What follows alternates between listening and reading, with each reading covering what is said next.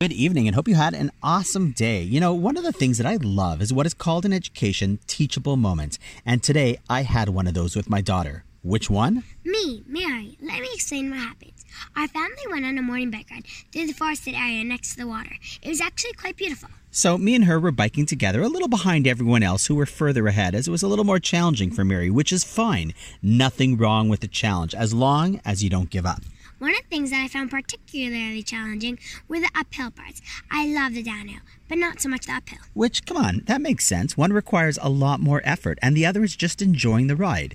But then, an amazing realization hit Mary. I realized what lesson in it was. Like I told Abba, that is the way it works in life. You have to put in the work to climb the hill, but if you keep going, before you know it, you will get to the top, and then you can enjoy the ride as you get to the other side of the climb. You mean, in life, going up is hard, be it a mountain, growth, you name it. But if you put in the effort early, you get to enjoy the benefit of the efforts as you cruise down the hill for the rest of life. So there you have it. I fulfilled my promise to let Mary join me on one of the podcasts. And I get to share a lesson that I hope to remember as I get older. And on that note, have a wonderful night and... My father will see you tomorrow.